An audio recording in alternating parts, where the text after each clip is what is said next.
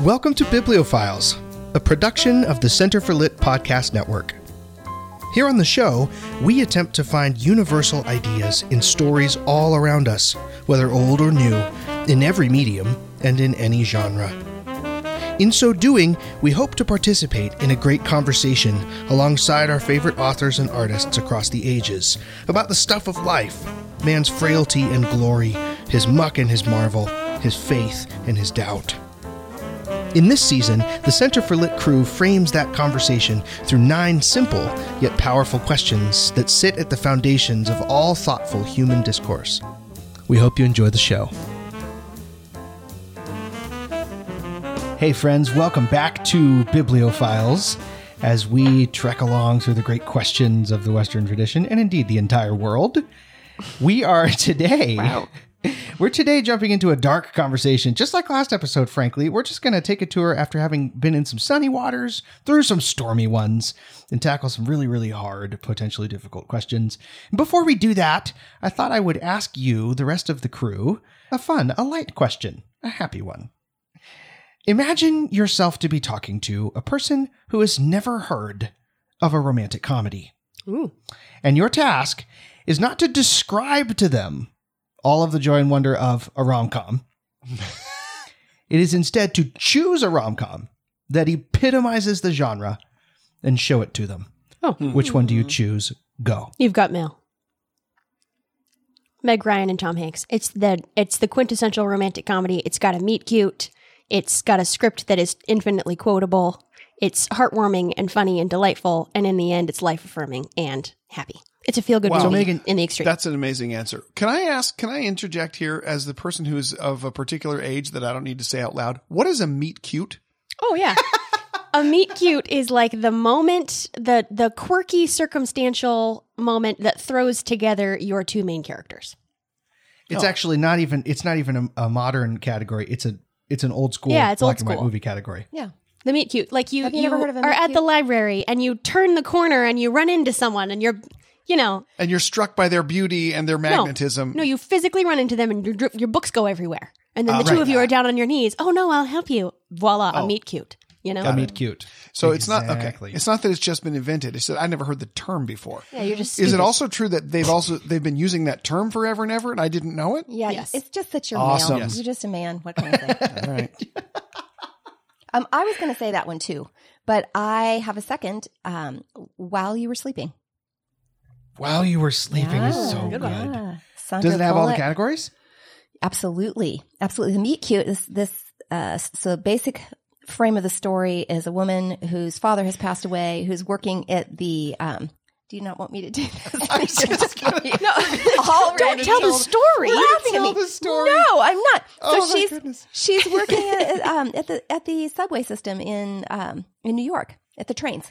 And the guy that she's watching every day that she thinks is so cute and wishes would propose to her, who always says hello but never really pays her any attention, who looks like GQ, he gets mugged in her presence and pushed off onto the tracks.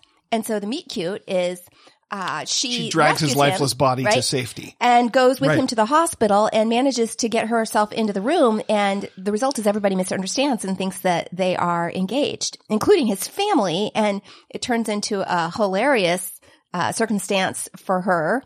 But simultaneously, there's these wonderful family scenes where she's totally drawn in and the ensemble cast, Don't It's you think awesome. that maybe people want to watch it instead? It's so good. No, you're right. It does have the now. categories because it's, well, here's the categories that we had to have. got all the Meet parts. cute, had to be infinitely quotable and funny, Yeah. had to Good be script. heartwarming. Totally got all those things. got all super the things. heartwarming. Got a Okay, little, so far pathos. we are on 2 of the top 5 rom-coms of all time, in my opinion. Dad, Emily, you've yet to answer. What are your votes? Emily, you got to go first. I feel just so at sea. Well, yeah. I mean, Megan just launched in and stole the I knew best that one, I I know. first. the correct Yeah. answer. I know. I don't know. I'm not Leave the much gun, of take a the cannoli. rom-com. This isn't my area of expertise, to be honest. I'm still getting an education from Megan in rom-coms. Oh, I could have I have like would- 13 more. I should have given How you about, that one. I got one. I got Oh, one. no, don't Dad- give him another one. Dad? Whoa. I Emily? wasn't. Come on, you guys. Let me answer. This is such a fun family. Go ahead. some that I have enjoyed. Since we'll just take this in the spirit of offering up recommendations as opposed to, solving the correct answer. I thought there's a Simon Pegg rom-com called Man Up that Megan introduced me to that I think is excellent, a more modern offering. Okay, that's what I haven't seen. Mm-hmm. Write it down. It's a goodie. Although it's slightly risque, I think as a study of the genre by what it's not, that awkward moment is fun because it's from the male perspective instead of the female perspective, which rom-coms usually are.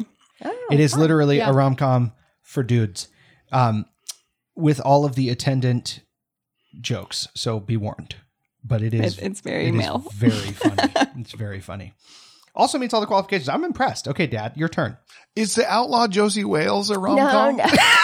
Oh my god. Reagan. Send Hopeless. it. That is so My funny. final answer.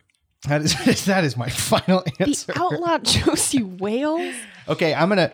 Dad, I just have to know, is there a meet cute in the outlaw Josie Wales? And that's what made you Well, think I don't of know it? if it's from a man and a woman, but it's an old outlaw and a young outlaw kind of bump into each other. Sounds real romantic.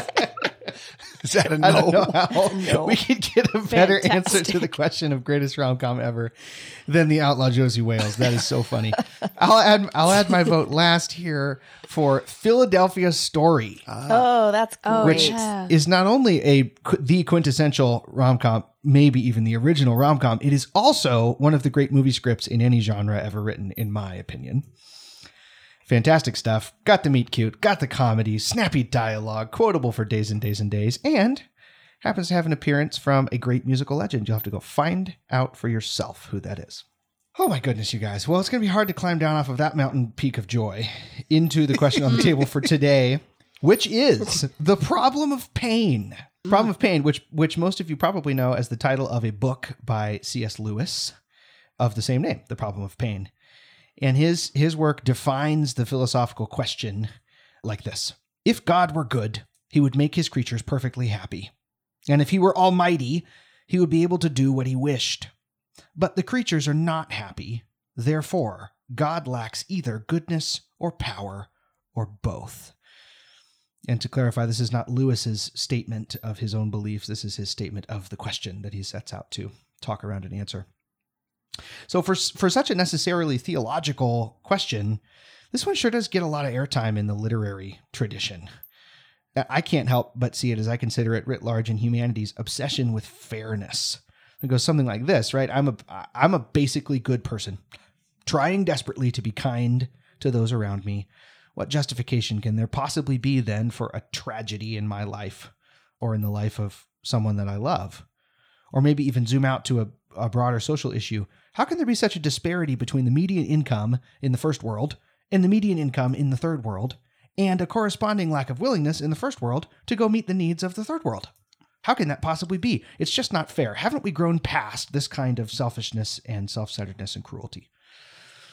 But I think that even the question belies a foundational understanding that pain is going nowhere in this world under the sun. Whether one sees in the problem of pain a tenet of the natural world, a philosophical quandary, or a cruel God, this particular problem is one with no earthly solution. And as a result, and this is where it kind of touches down into our world of literature and art, nearly all types of conflict, whether they're personal or artistic, are rooted in this question and have it as their background. And consequently, nearly all thematic ideas are at least partial answers to it. So this sets the field pretty wide open for today's discussion. How do you guys see this issue poking its way into the world? Not just the one you walk around in, but the one that you read about. Wow. Yeah, I like the thought that the question is universal, ubiquitous, that it's at the root of maybe conflict generally in literature and art.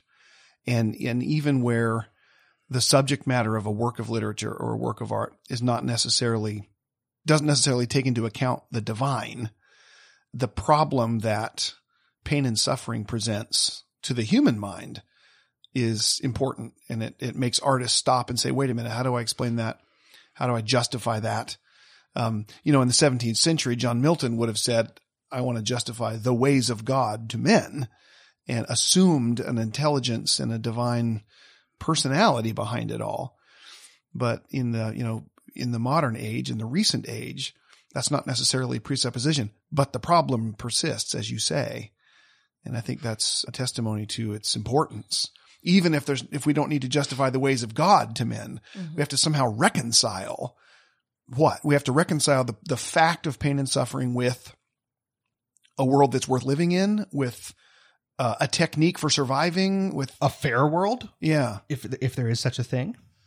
That's interesting. It threw me for a loop because the relatively recent work of art I was going to talk about today does assume a divine presence in the world. I was going to talk about the Milos Forman film from 1984, Amadeus, starring F. Murray Abraham and Tom Hulsey, which is about the composer Antonio Salieri. Right, we're all familiar with the movie. It's been around since the 80s.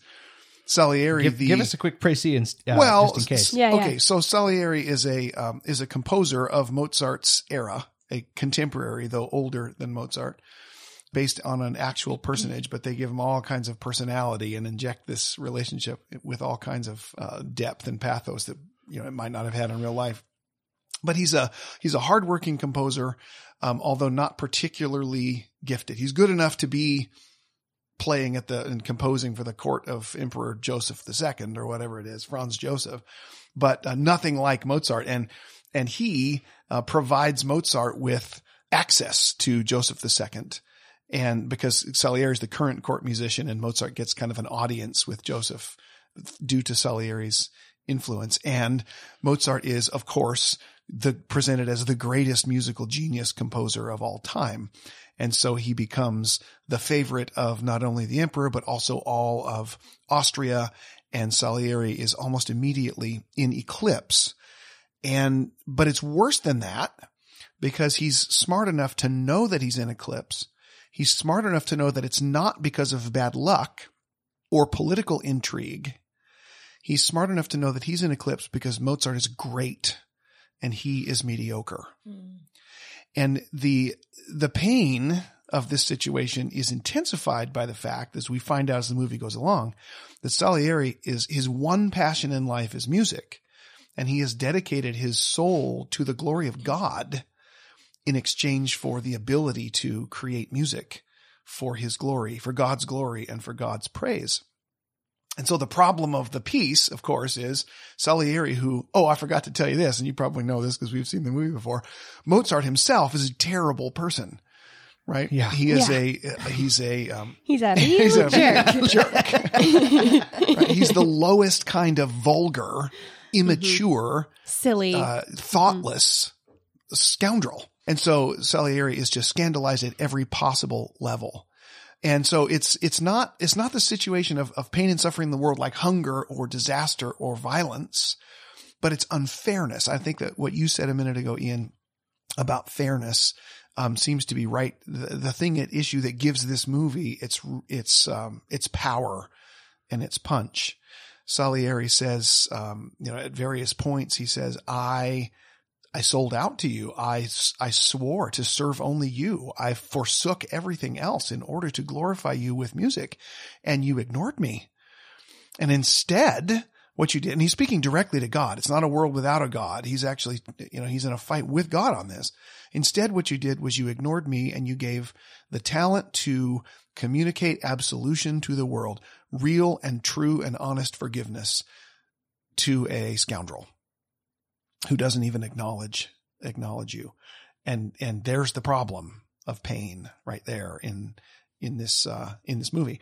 And I think it's really poignantly put. I really identified with Sally. No, mediocrity. I didn't hear that part before. I said, yeah. I'm with you.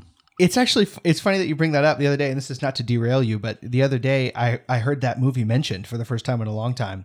I was watching a video, a live stream between two musicians, Jacob Collier and Chris Martin, the frontman from Coldplay.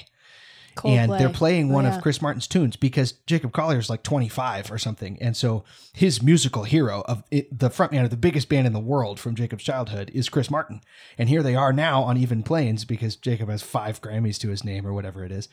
And so, of course, what Jacob Collier wants to do is worship his idol. He's there to play Chris's music. Yeah. So they sit down and they start playing a famous tune from Coldplay's discography.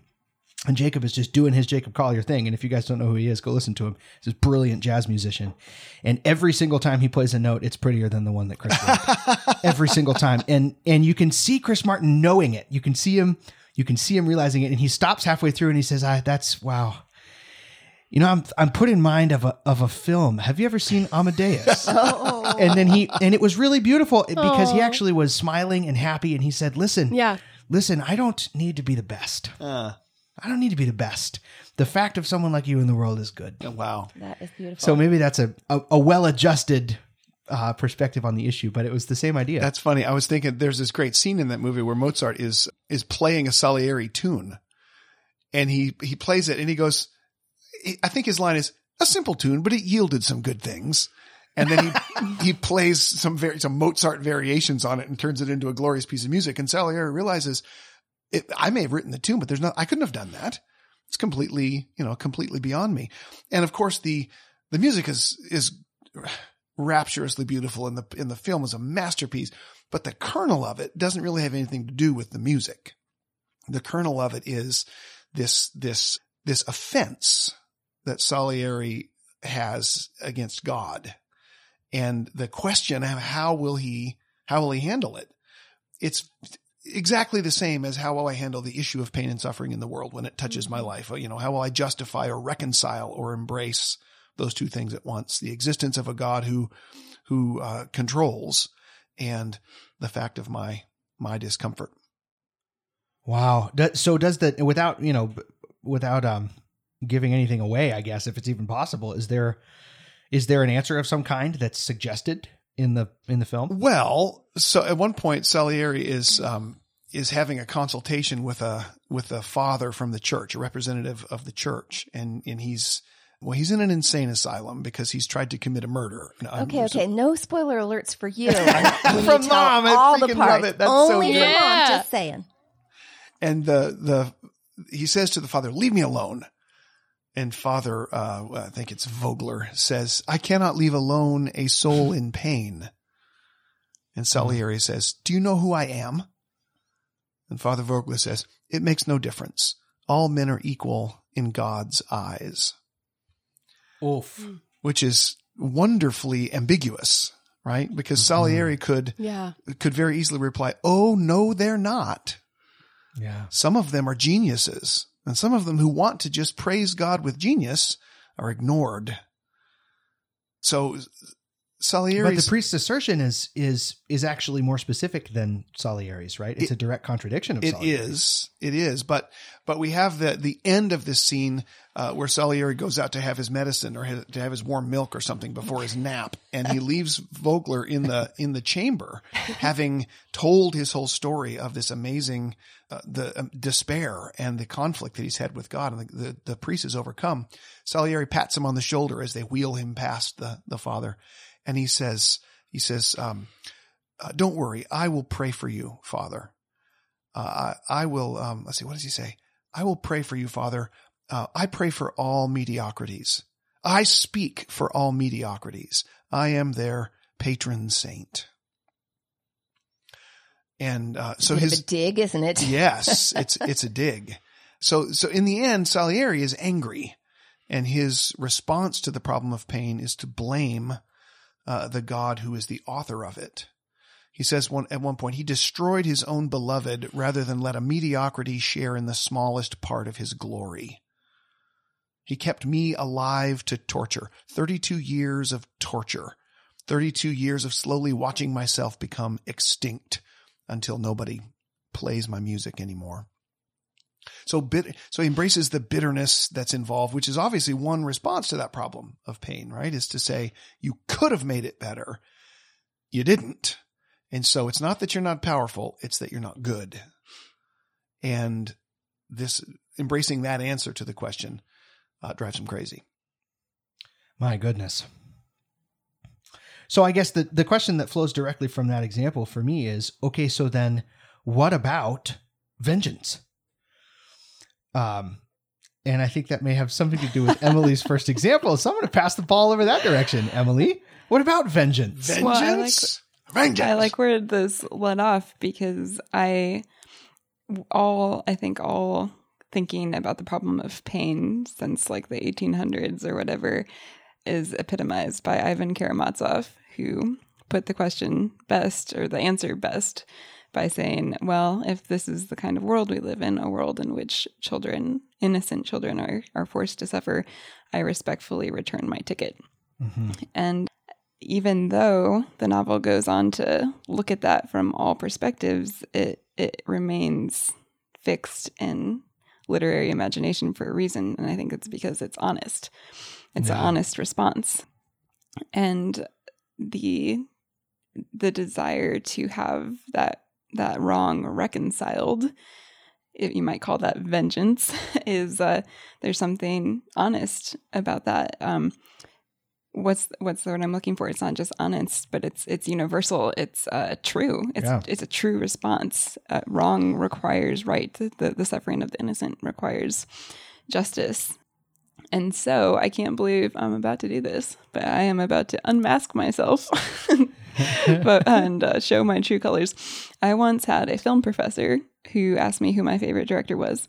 And when I answered him, he said, well, I have occasionally enjoyed his movies as well, but I'm pretty sure that he's not saying anything important. So here I go. I'm about to apply this director to the most important question in literature. Whoa. I am a huge Quentin Tarantino fan, for better or for worse. Oh. And if there's anyone who is completely obsessed with the question of vengeance and righting wrongs, it is him. He has made, I think, 9 films at this point, and they are all revenge stories. But I think it's helpful to divide them into 2 kinds of revenge stories. I've called one half of them cosmic revenge stories and the other half personal revenge stories. But right now, I think the cosmic revenge stories are the most appropriate. And he's made 3 films that I think fit into this category. It's Inglourious Basterds, Django Unchained, and his most recent film, Once Upon a Time in Hollywood. And in each of these stories, he takes a historical moment of just cosmic injustice, right? Nazism, American slavery in the South, and the Charles Manson cult murders. And he tells an alternative reality tale in which the bad guys get theirs. So, Inglourious Basterds, Hitler is murdered. Arrivederci. Arrivederci. Before he can even cause any more harm. He's cut off early in his career. The slave owner, portrayed by Leonardo DiCaprio, in which he should have gotten his Oscar, but he didn't. Magnificent turn. He is punished for the way that he has treated his slaves. I'll say punished. He is lit on fire, but not quite as violently as the Charles Manson murderers that try to murder Sharon Tate and don't get away with it at the end of Once Upon a Time in Hollywood. And so in Tarantino's world, he is taking these moments of terrible suffering inflicted upon innocent people, real moments from history, and he's telling a new tale in which instead of the suffering continuing, it actually meets its just desserts. And I would like to argue that I think that is not just resonant and satisfying, but I think that's actually a Christian response to these injustices, that he's searching for some kind of reckoning for the evil that's in the world. And I think that for these stories, it's helpful to remember that the villains are more symbolic than they are individual. Mm-hmm. And his personal revenge stories, which I also would like to talk about, it's... I can't believe I'm delivering a lecture on Tarantino right now. Do it. I love it. So You're doing great. It's not interpersonal relationships like in his personal revenge stories. They're meant to symbolize, I think, just the problem of pain. That they're not faces as much as they are Nazism and slavery and cultish murder. And so the dynamics at play aren't necessarily human. It's more on a cosmic scale. He's looking for some kind of remedy to injustice on a cosmic scale, which actually kind of reminds me of, I don't know if you guys have ever read The Youngest Day by Robert Farrar Capon. It's the end of his Between Noon and 3, and he imagines what heaven will be like.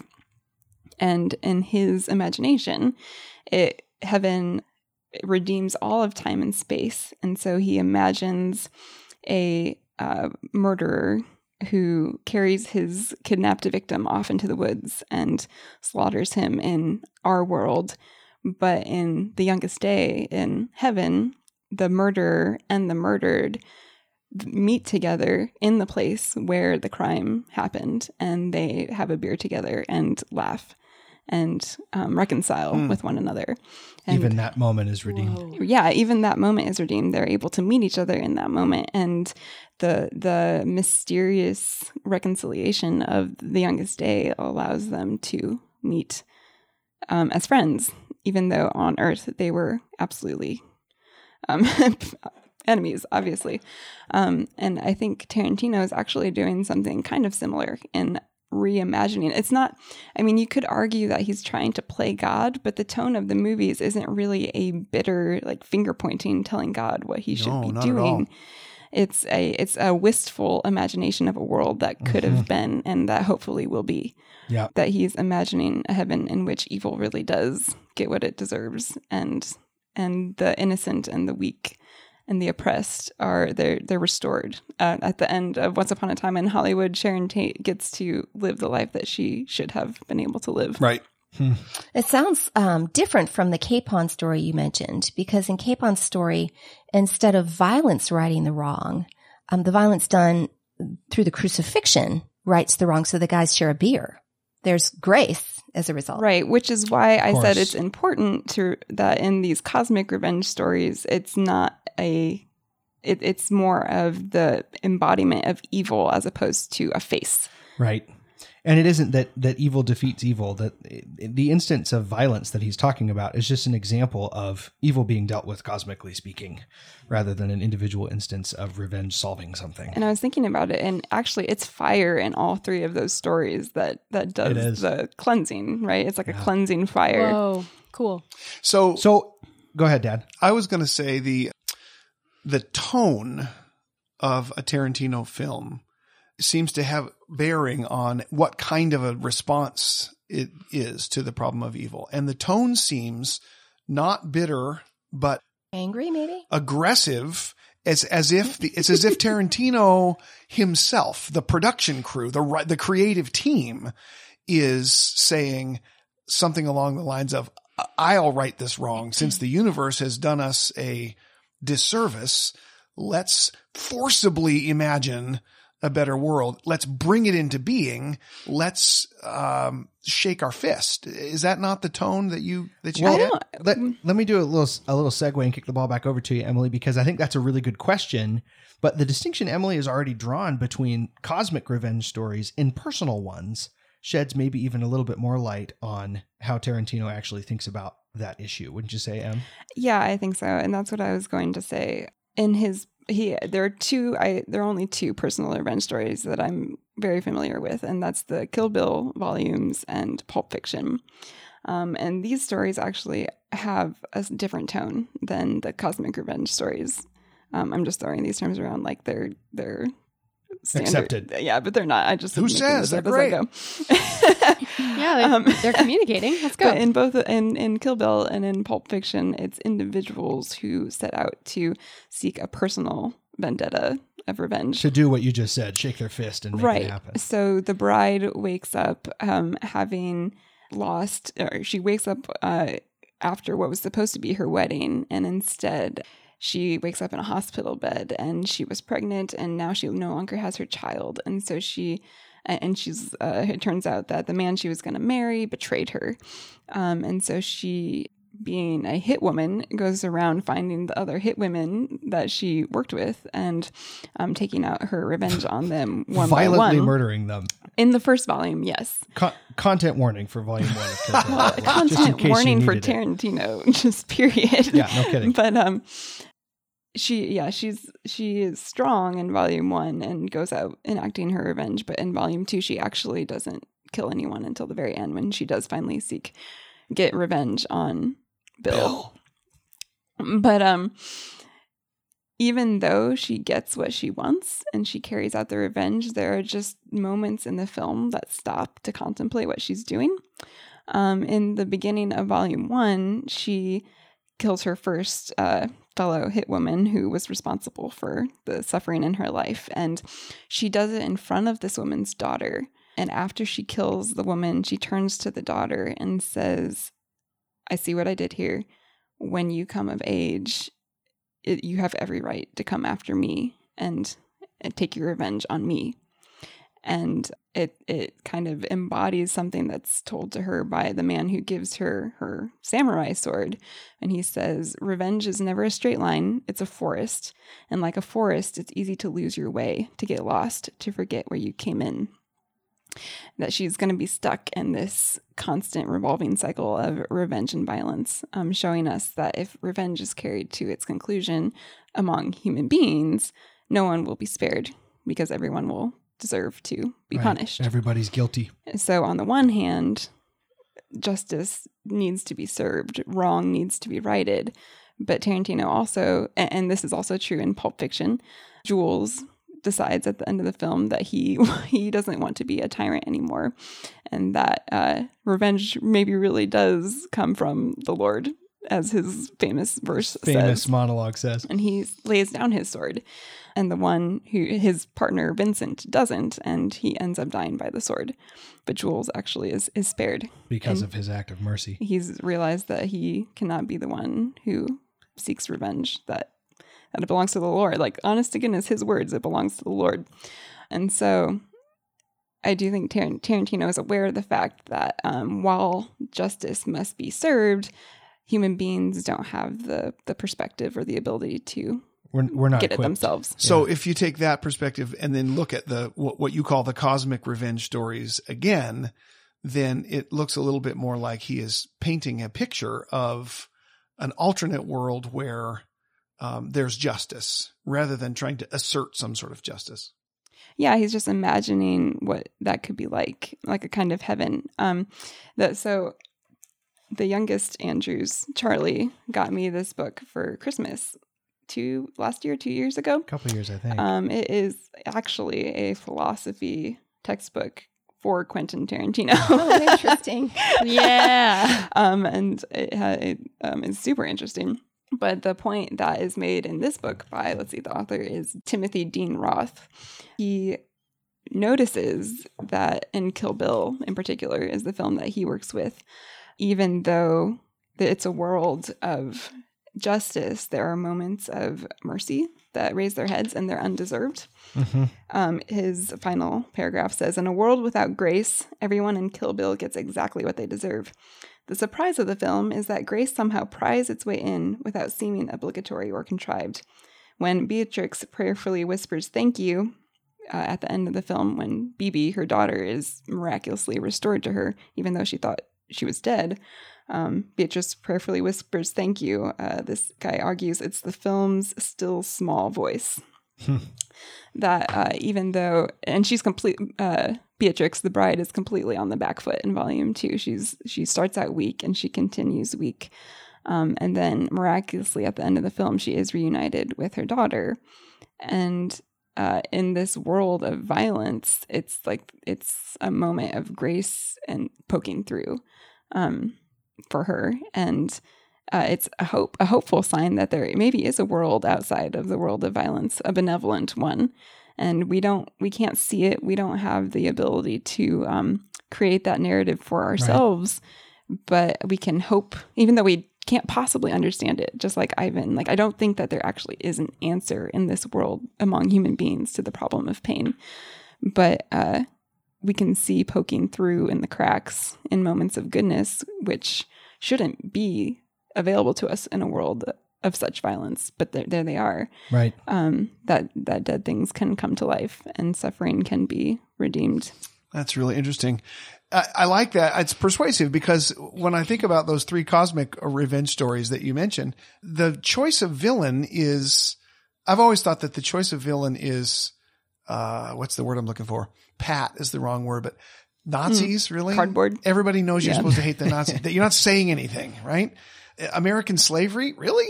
I mean, that seems like that horse has been beaten already in terms of slavery bad, Nazis bad, Charles Manson. We know. Bad. Yeah, we know. So another element is, we're starting there on common ground, and now I'm going to talk about this alternative ending or this idea, this weird 21st century imagination of some utopia, then that makes a lot more sense.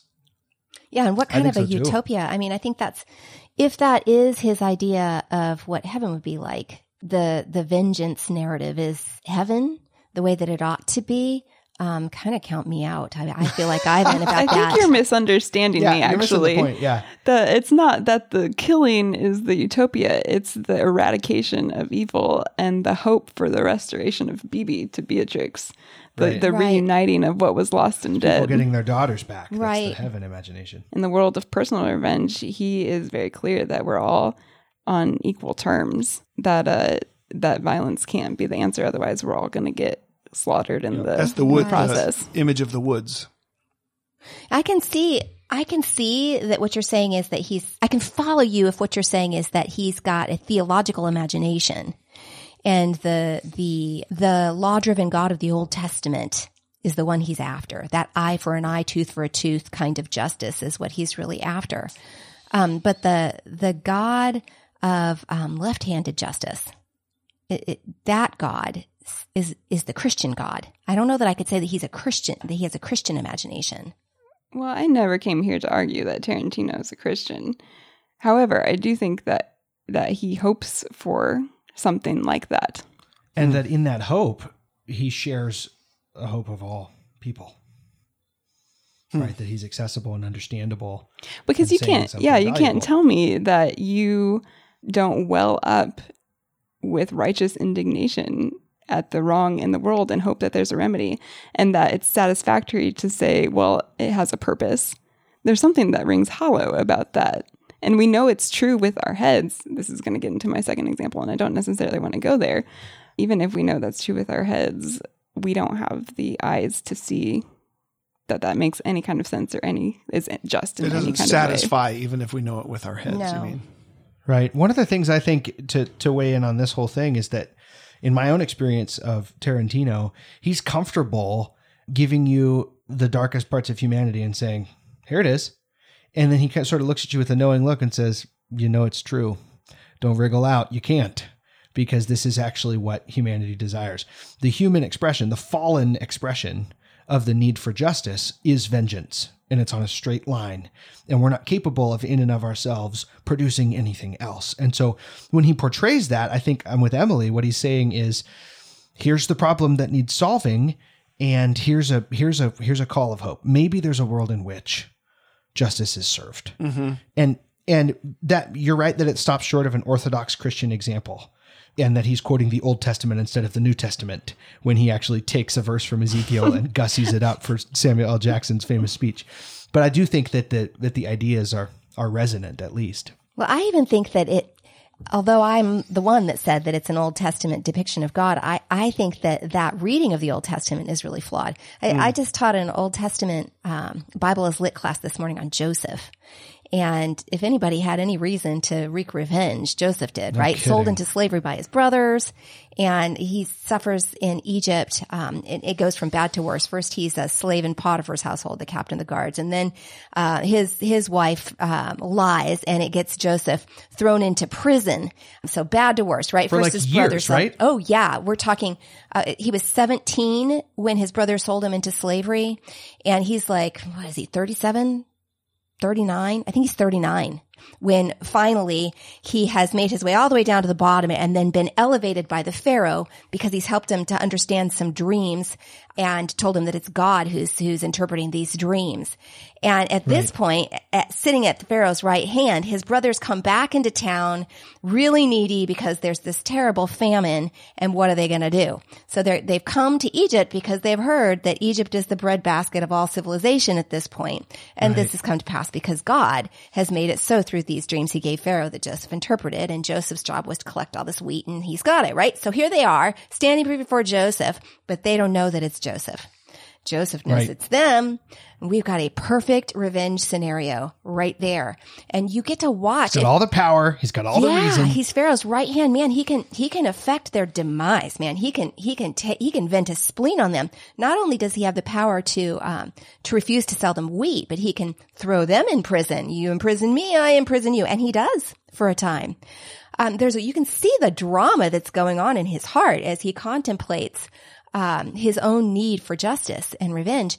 But in the final analysis, he breaks down and weeps and offers them forgiveness and provides for them and their families and basically says, you meant it for evil, but God meant it for good to save many people.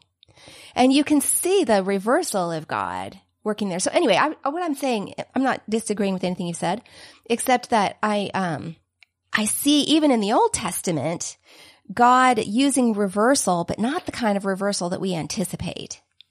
Right. I see what you mean. And that's why I think it's really, again, I emphasize the fact that our enemy is not flesh and blood. And that's what I'm trying to say is true of the cosmic revenge narratives. The enemy is not flesh and blood. It is evil. So I take your Joseph and I give you David, who said, Lord, please kick out the teeth of my enemy. Right. The imprecatory Psalms. Yeah. The Psalms are actually incredibly violent in what David wishes to have done to his enemy. But also we have the promise that the Lord will avenge us, and that isn't for us to do. So right.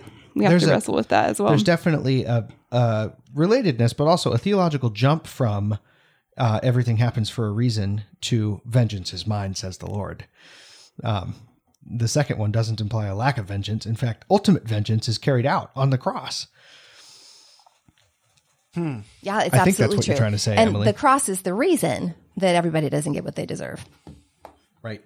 Otherwise they would and should. To go back to Ivan, though, Ivan knows about the cross, and he knows about the satisfaction that the cross is supposed to give everyone in regard to this need for justice, and he's not satisfied. Well, that's what Emily was saying a minute ago, right, Em? The fact that God is up there and that the cosmic scales balance in the sweet by and by isn't sufficient. It isn't satisfying to our human imaginations, because you can't hang your hat on it right this minute. Yeah. Yeah. So what are other classic examples? Where did you guys go when you reached backwards instead of into our own moment for examples of this question? And we've already mentioned Ivan, right? We've already mentioned the Grand Inquisitor. So unless that was someone's particular example, what are some other ones? Some other places in literature? Well, Emily, you almost gave it away, your classic example. Why don't we talk about that one first? Well, I looked for, another classic revenge tale and immediately thought of Hamlet, the best revenge tale that there is. And talk about, Tarantino is often accused of being very particular about crafting the narrative, and talk about someone who is particular about crafting the narrative. Enter William Shakespeare. Hamlet was so keen on revenge. Or Hamlet himself, yeah. That he refused to do it. He saw his uncle at prayer and decided not to take out his revenge at that moment because it wouldn't be strong enough that he would send his uncle to heaven because he's praying. And he wants to wait for a moment in which his uncle will not be praying, because the vengeance that he crafts has to be so complete. That's even an acknowledgement of the mercy of God and an attempt to spite it, right? Yep. Hamlet wants to be God in that moment. He wants to craft the narrative and deliver the justice that he thinks the king deserves. Until the end of the story, when right before he actually does go out on the stage, right before the final bloodbath, he turns to Horatio and says that he has had trouble sleeping.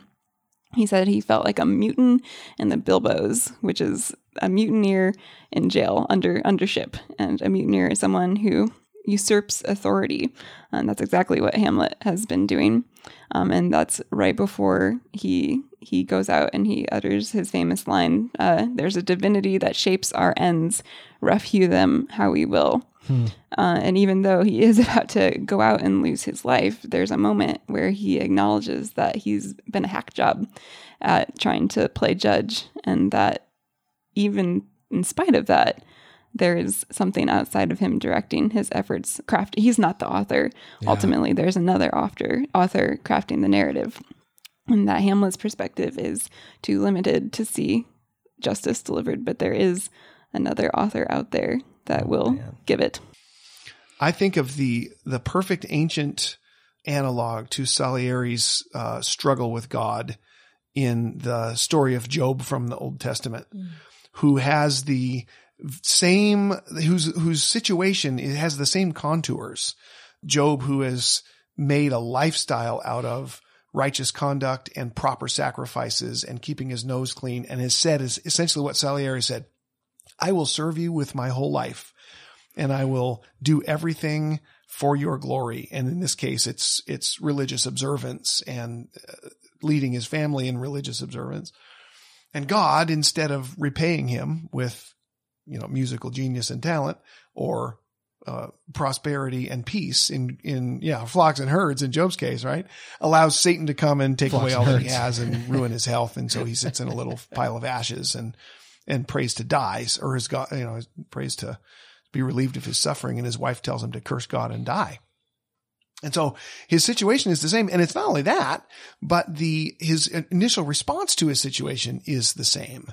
It's Salieri-esque in every detail. I mean, when he's goaded, by his three friends who come to the campfire to comfort him, they goad him into basically accusing God of injustice and giving vent to his his rage at God. In fact, at one point he says, you know what? I mean, this is paraphrase, right? He says, he's hiding from me, and I wish I could find him and nail his feet to the floor. And he says, I would present my case before him and fill my mouth with arguments. In other words, I would explain exactly to God just how unjust he's been to me. He says, I would know the words which he would answer me and understand what he would say to me. And you kind of get a sense of sarcasm in those verses, at least in English. I'd like to see him explain himself.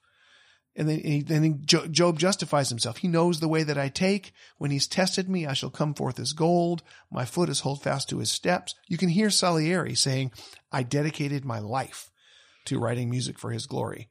Job says, I have kept his way and not turned aside. Salieri says, I have forsaken the life of a family. Job says, I have not departed from the commandment of his lips. Salieri says, I've practiced every day, et cetera, et cetera. It's very, very similar.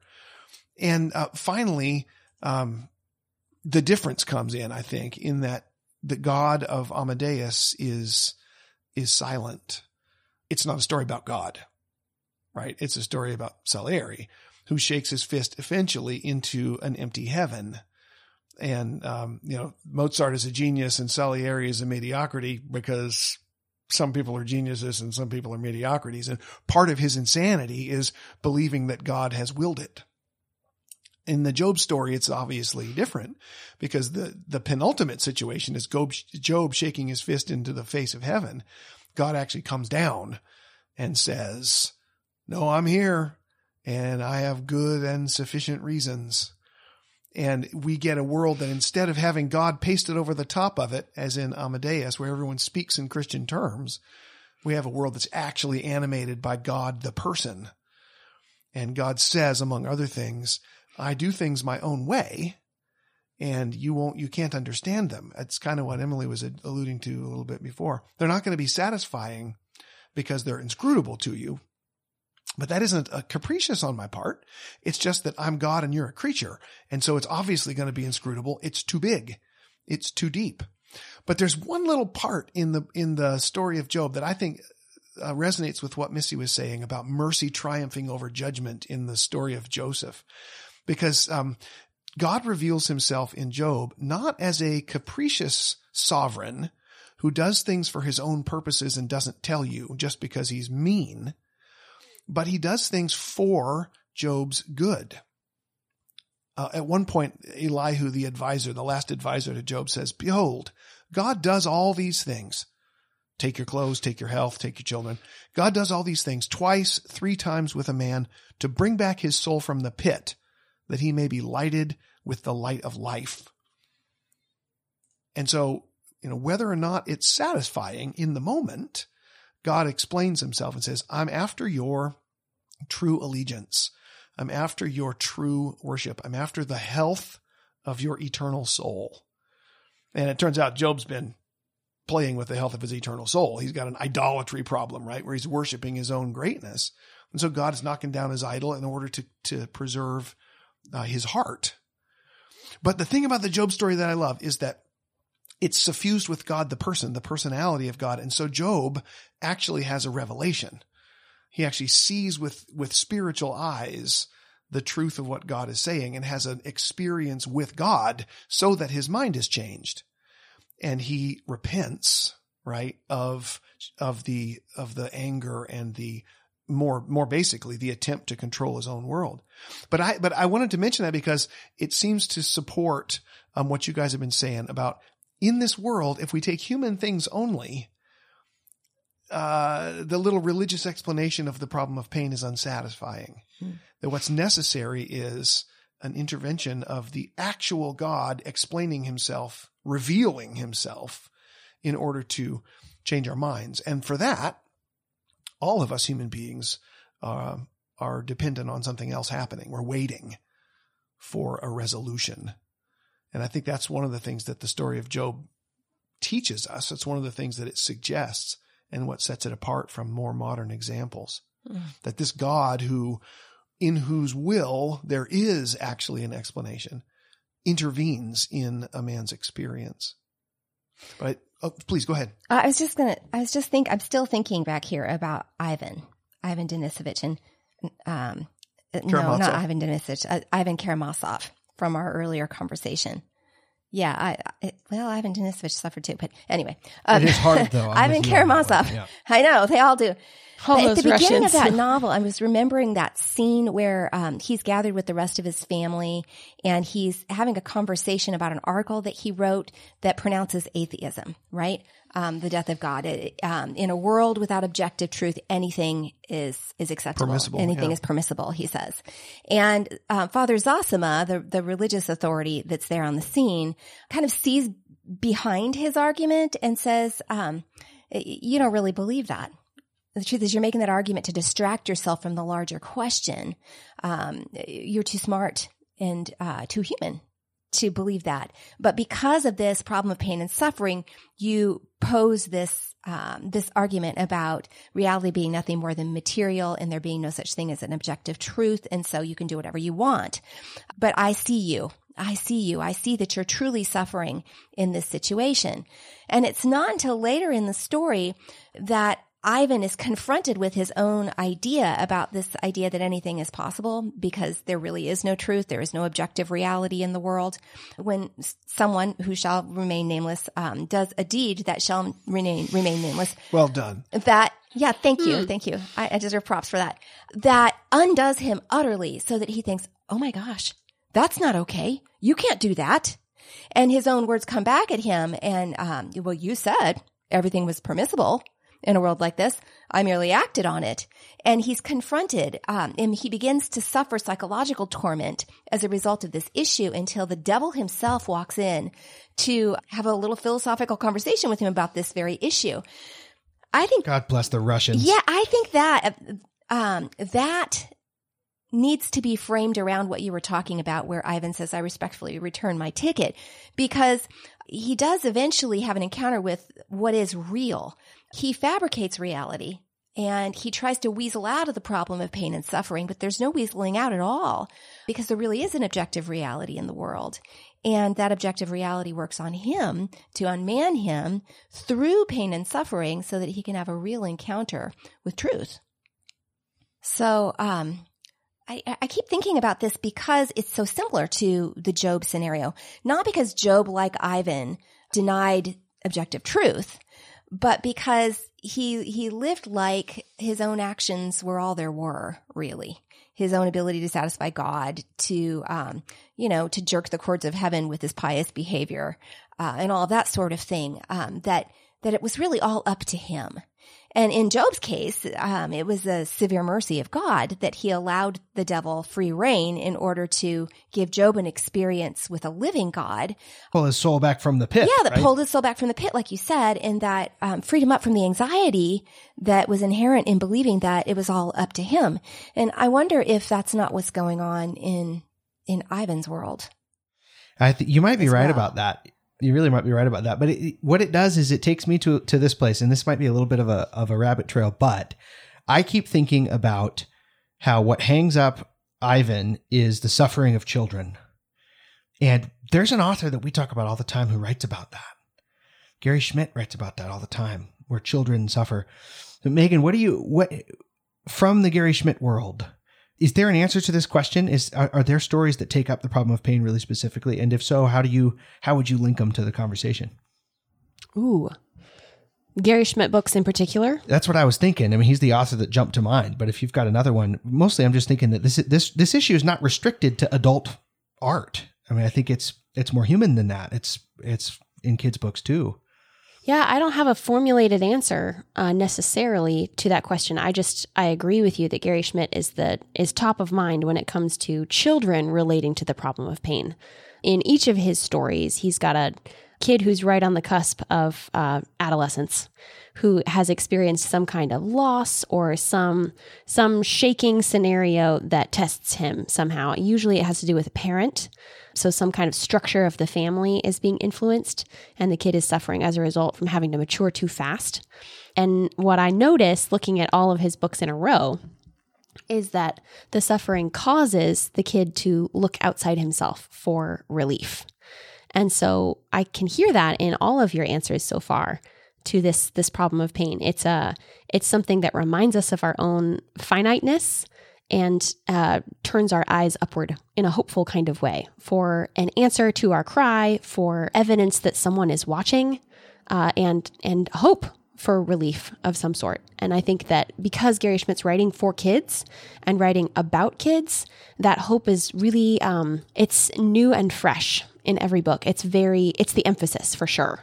Rather than wallowing in the pain part, he really roundly and soundly offers you the hope of the resurrection at the end. Yeah, that's true. That makes me think again about the Tarantino movies that Emily suggested, because I never before today have I thought that there is something optimistic and hopeful in a Tarantino revenge story. It's totally But true. There is.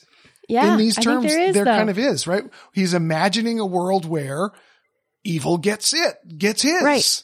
Where there is some that? kind of outside force that is going to balance the scales in the end. Yeah, because the villain is so obviously bad and he's so thoroughly defeated. You just go, yeah! Dude, At not the to end, bring right? it full circle or anything, but this is why we love the outlaw Josie Wales. Yeah. Because in the end, It is. the villain gets his, right? Right on. Yeah, I'm telling you. Yeah. I'm telling you. We're all writing about the same thing when it gets right down to it. And I think the problem of pain may have something to say about it. Well, Well, you guys, thank you so much for your insights as usual. I thought that was wonderful. I enjoyed that very much. I, for one, am going to go watch a Tarantino movie and read a Gary Schmidt book. And it's going to be a great night. oh yeah. Which one do you do first in that? Yeah. For my money, it's Straw into Gold is what you do. Oh yeah, definitely. Yeah, baby. Straw into Gold, A little assertion man. of providence does the soul good. Or my new favorite, Okay for Now. Lord have mercy. It's so beautiful. I haven't It's another read Gary that Schmidt, one just yet. so you know. Well, friends, you take our Gary Schmidt references and, of course, the Book of Job as recommendations out into your evenings, and advisedly take Tarantino as a recommendation as well. He's really, really fun. He's really fun. Be your own. Look out for fire hoses full of beer. Yeah, exactly. No. Full of fake blood. Blood. Yeah, right, exactly. Maybe also beer. Who knows? Oh, my goodness. Well, thanks again, you guys, and thank you, listeners, for being with us. And until we meet again for another great question, happy reading. Happy reading. Happy Happy reading. reading. Thank you for joining us. In our next episode, we'll be moving on to sunnier fields with a discussion of our next great question: what is a good friendship? Until then, please stop by our Bibliophiles Facebook group and say hi. We love hearing what you have to add to the conversation. And if you like what you hear, you may want to check out our Pelican Society membership program, where members can participate in live book club discussions with the Center for Lit crew. We hope to see you around, and until next time, my friends, happy reading.